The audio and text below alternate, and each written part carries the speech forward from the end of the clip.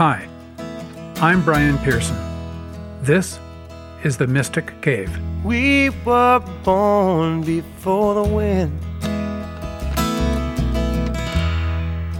also younger than the sun, and our bonnet boat was one as we sailed into the mystic.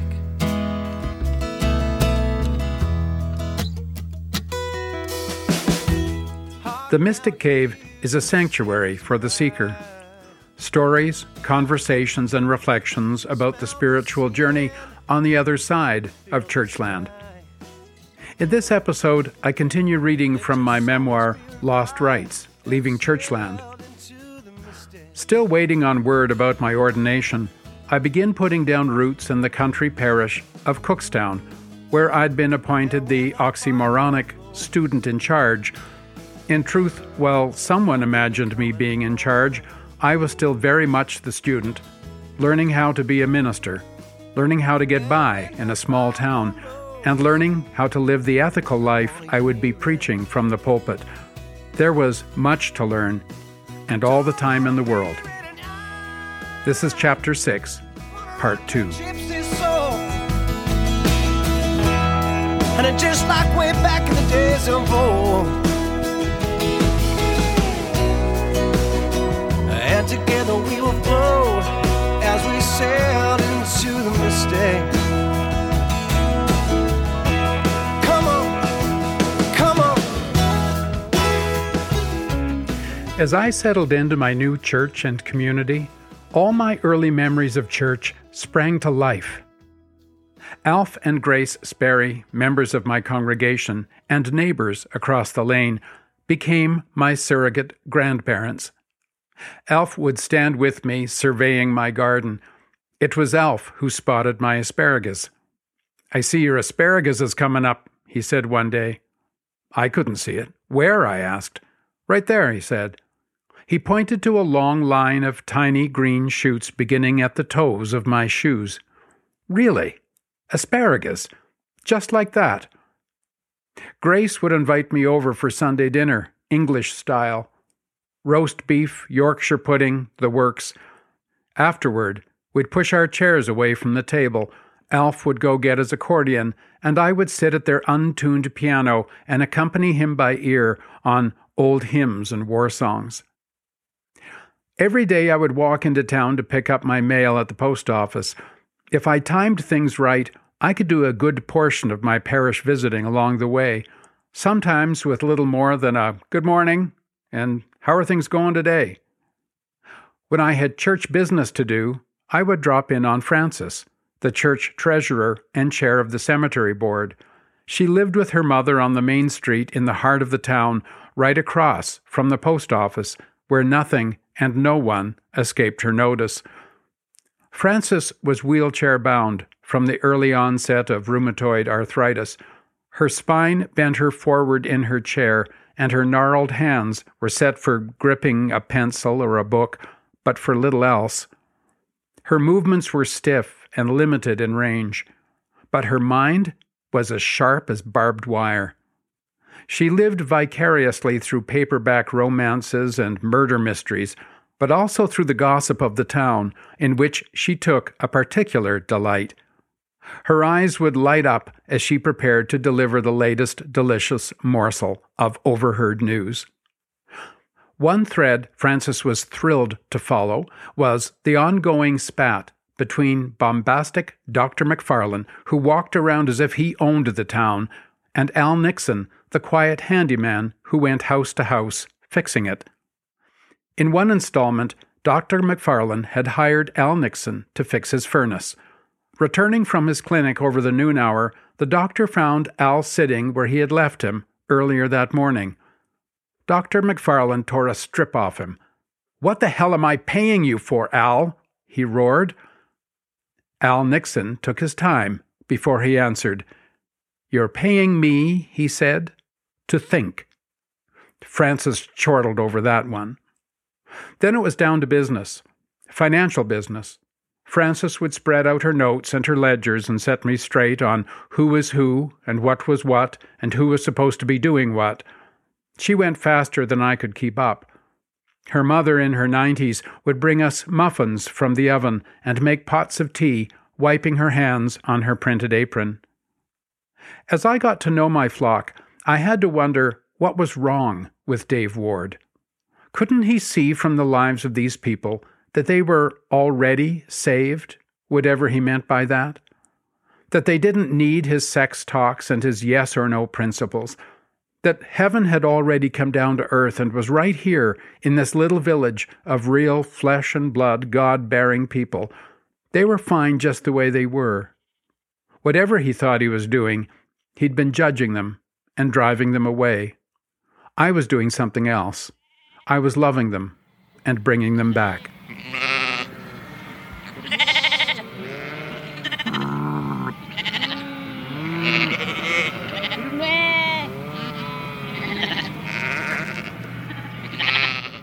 The Cookstown congregations had suffered under Dave Ward.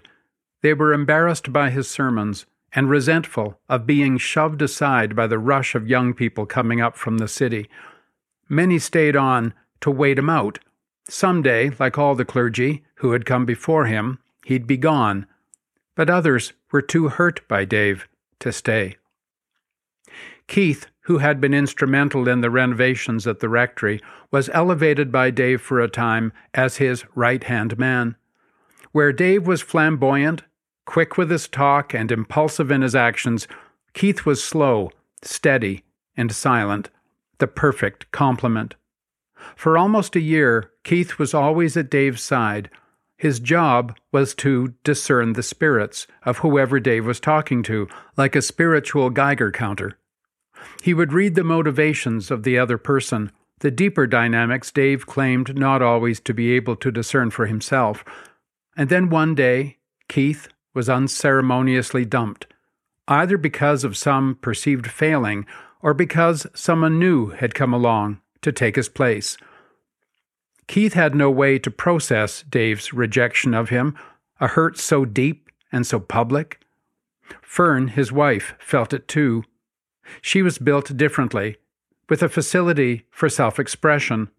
She would hold on to things, big or small, to hurts and disappointments, both hers and her husband's, sharpening them in her mind until just the right moment, a day of retribution. You didn't want to be the target when she let fly, but there I was, like a bullseye. I had attended my first potluck supper at St. John's in Cookstown before knowing how to pace myself. I had some of Irma's jellied salad along with thick slices of ham, while being sure to take one or two of Gladys's home-baked buns and piling some potato salad onto my plate as well. There were still 3 or 4 pies to sample for dessert, Nanaimo bars and plates of homemade cookies, all served under the watchful eyes of the cooks and the bakers whose skill was on display. I was young, and I had a big appetite, but not that big.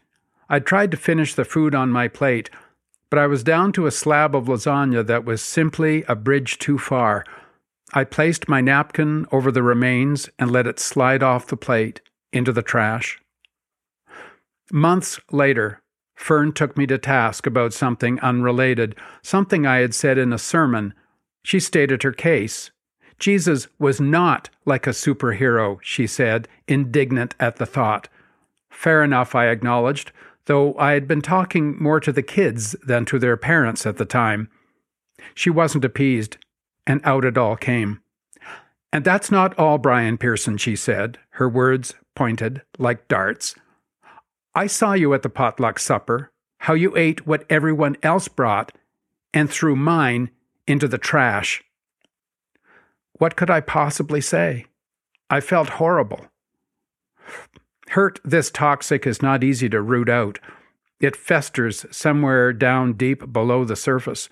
As much as I want to say that I came along after Dave, bringing light and life to the people, to some, I just offered the excuse they needed, finally, to leave the church altogether. Sometimes the role of an interim minister is likened to that of a garbage man. Your job is to take the trouble away and to present a clean slate to the new permanent minister coming in after you. But I was saddened that meant Keith and Fern. I hadn't wanted to throw anything away. I think the best work I did in Cookstown was not so much what I did for the congregation, but what I let them do for me. They knew I had recently suffered a marriage breakup, just as they had too in their own way with Dave's hurtful departure. We never talked openly about this, but I think when we all dropped our guard and allowed ourselves to be loved by one another, that was the opportunity the Spirit needed to move in and mend a few broken hearts, mine included. Sometimes that healing carried a burden of its own, though it was the burden of abundance. Like the Sunday after church, I went to Grace and Alf's for lunch, only it wasn't lunch. It was a full-out feast. A roast chicken, mashed potatoes, sweet peas, gravy, olives, and fresh baked buns with butter. I had seconds of everything. And then Grace brought out dessert in 2 courses. Hot peach pie right from the oven, a la mode, and then cheese and biscuits. And then cups of tea with a small tray of chocolate mints. I would have fallen asleep on their couch afterward, but I had a pastoral visit to do. Jessie Monkman lived on her own just down the street from Grace and Elf. She was too old and frail to attend church anymore, so I said I would come to her home for tea. I thought it safe to assume I knew what that meant. I rolled down the street from Grace and Elf's to Jessie's house and knocked at the door. I could hear the shuffle-thump of her walker on the other side. With effort, she unlatched the door and invited me in. She thanked me for coming and asked me to sit myself in the parlor while she got a few things ready in the kitchen. "I put some sherry there, dear," she said. "Go ahead and help yourself." I poured myself a small glass from the decanter she had set on a TV table. Then I settled into a large, overstuffed chair with a lace doily on the headrest. The room was warm, and the aromas of her Sunday dinner wafted through the doorway. I let my head fall back against the doily. I awoke with a start as Jessie called to me from the kitchen. Tea was ready. 2 places were set at the table. I went to hold a chair for her, but she insisted that I be seated. She wanted to serve me. She returned to the oven, bent over, and produced a triumphal platter for us. Roast chicken, with peas and potatoes and gravy on the side. I got up and helped her bring tea to the table. She looked exhausted. She said she didn't have much of an appetite herself, but she had raised 4 children and knew how to feed them. I was to say a blessing and then go ahead myself. For dessert, there would be peach pie. The wider community was part of my healing as well. I became friends with John and Bonnie, a couple from Bradford, a neighboring town, when they asked me to prepare them for marriage. Bonnie had been married before and was at least 10 years older than John. They too had stories of pain that cried out for healing. I would go to their home for dinner and conversation. They never actually became members of my congregation, but we would drink wine and share stories and enjoy the simple pleasure of each other's company. One night, John and Bonnie gave me the gift of ecstatic laughter. A bat got into their house and started flying around as we sat at the table.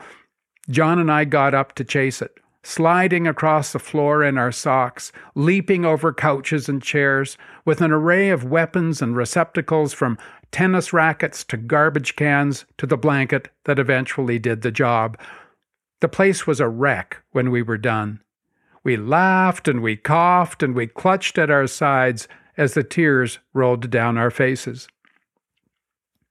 After I had been in Cookstown for a while, the town began honoring me with the sort of recognition it reserved for real clergy. I was invited to ask the blessing at the annual banquet of the Gun Club. I offered prayers at the cenotaph on Remembrance Day. I even judged the public speaking contest at the elementary school. If it sounds like an idyllic place that I have idealized in my mind over time, it was, and I have, a rest stop before the world started spinning once again. But the respite would not last long. and I needn't have looked any further for evidence of a gathering storm than my own restless heart.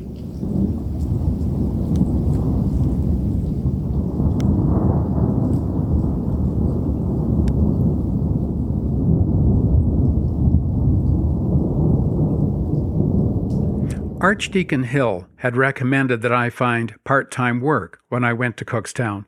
So on Wednesdays, I drove down to Oakville to assist the chaplain at St. Mildred Lightburn School, a private girls' school with Anglican affiliations. I was little more than a hired guitar for their midweek Eucharist and a guitar teacher for one of the nuns who ran the school. But when the chaplain left on maternity leave, my responsibilities increased as I tried to fill the void along with Chris Ambidge, a teacher there, until a new chaplain could be found. I also became the youth ministry consultant for the Toronto West Deanery. They had been given some money for this purpose. Each week I met with clergy and with lay leaders in a half-dozen different parishes, wherever they had aspirations to retain the teenagers and young adults in their congregations. But as a consultant, rather than a youth worker, I never actually met with young people. I wasn't there on evenings or weekends, which is when most youth programs take place. I'm not exactly sure what those who hired me were thinking, but it became evident pretty quickly that this was one of those arrangements that allows everyone to say they were doing something when in reality not much was happening at all. As fall was overtaken by winter, contacts in the deanery dried up, and plans for youth programs were stillborn. Gradually, my weekly trips into Toronto had less and less to do with the work I'd taken on, and more to do with pleasure. I went to see Marion. Marion had been the chaplain up at Moorlands Kewagama the year before me. As I scrambled to orient myself to that job in the weeks leading up to my start date, I had sought her out for whatever advice she could give me. I found her very alluring, pretty in a dark-eyed, dark-haired Parisian sort of way, quick-witted, highly committed to the church and to the camp, and wickedly funny. I may not have been ready for a new relationship, but being loved felt a lot better than being left. As the summer unfolded, so did Marion and I. She would sometimes come up to the camp on weekends to visit her old friends and to check up on me, in a way. On days off, I would drive the camp van down to the city, sometimes with a load of canoes in tow, to run errands and to spend time with Marion. My new ministry in Cookstown made seeing Marion even easier. My days in the city allowed us to spend a lot of time together. We became familiar with one another's worlds, hers as an office worker and mine as a student minister. Eventually, those worlds began to merge. Marion gave up her basement apartment in the Beaches to assume the lease of my downtown apartment on Spadina Avenue. She then began speaking of her own ambition to be ordained in the Anglican Church and to begin her studies, as I had done, at nearby Trinity College. They were fun times, and sometimes sleepless. But something was wrong. My heart tightened every time we took a step closer to each other. We began speaking obliquely of marriage. Flipping through a fashion magazine one lazy Sunday afternoon, Marion mused about the sort of dress she imagined herself wearing on her wedding day. This was getting a little too close for comfort. Still, Marion offered me a safe haven each week. I could step out of the constant spotlight of my little town into the anonymous shadows of the big city, and Marion and I did enjoy each other's company. We even started adding social outings with friends and visits with our respective families to our more personal pastimes. Then, as spring approached, I received the letter I'd been waiting for. I had written a 4-page epistle to Archbishop Garnsworthy and to his newly formed College of Bishops, outlining once again all the reasons they should ordain me right away as both deacon and priest, events usually separated by at least a year. I explained that this was to serve their interests and those of the parish more fully. It would, for instance, obviate the needless expense and inconvenience of bringing in a guest priest every few weeks to preside at Holy Communion, which I couldn't do as a student, nor even as a deacon. I gathered they all had a pretty good laugh over that one. But they replied with a date for my deaconing. Just my deaconing, period. They also announced their intention to leave me in Cookstown as deacon in charge, which would be my first full-time placement as an ordained minister. Suddenly, my outer world was assuming a distinguishable shape. With ordination now on the books, I felt the future was finally unfolding the way I always hoped it would. I had preparations to attend to.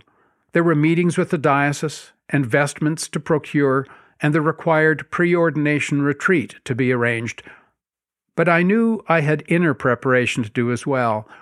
It was time to break things off with Marion. As happily as we got on together, as much wit and laughter as we shared, it was becoming a moral decision. I knew deep down I didn't want to marry her. Things felt different than when I'd gone to see Dave Ward about Joan 7 years earlier. My thinking had changed since then. Steeped in Trinity's brew of ambiguity and tension, I was less inclined now to see things as right or wrong, black or white. There were truths hidden in both the dark and the light. I wanted to be in a relationship. There was nothing wrong with that. Marion did too, so no one was using anyone. We wanted the connection with one another, and we treated each other well, but different parts of me wanted different things. My soul wanted attachment. My spirit wanted clarity. My body wanted sex. But at that point, I wanted above all to live an ethical life. I wanted my deeds to match my intentions, and not only because I was about to be ordained. I wanted to make good decisions, adult decisions, decisions I could live with, and I couldn't live with avoiding this one. I drove down to Toronto from Cookstown, literally one dark and stormy night. The wild wind that buffeted the car on the highway, the rain that lashed across the windshield in blinding sheets, these matched ominously the turmoil within me. I felt both the absolute rightness of the conversation I had to have with Marion, and also its absolute wrongness. Had I led her on?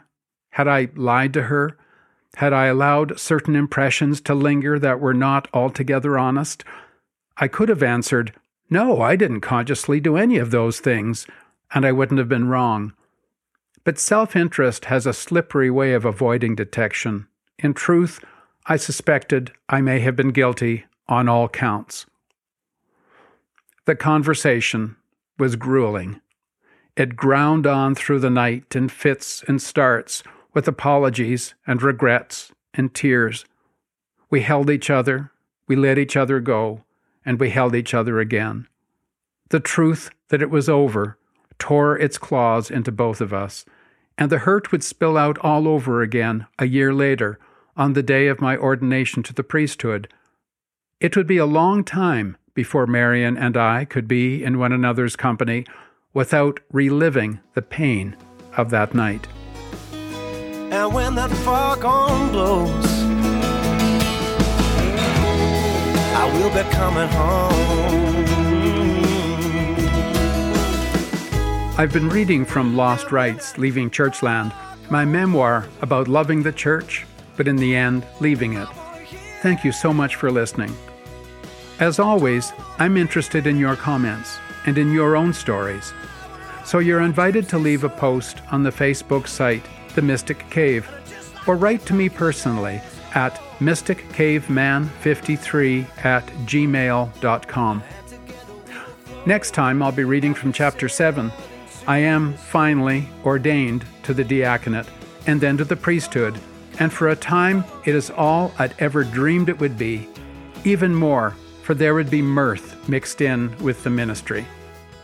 There would also be new possibilities in my personal life, which would stretch me in ways I could not have imagined.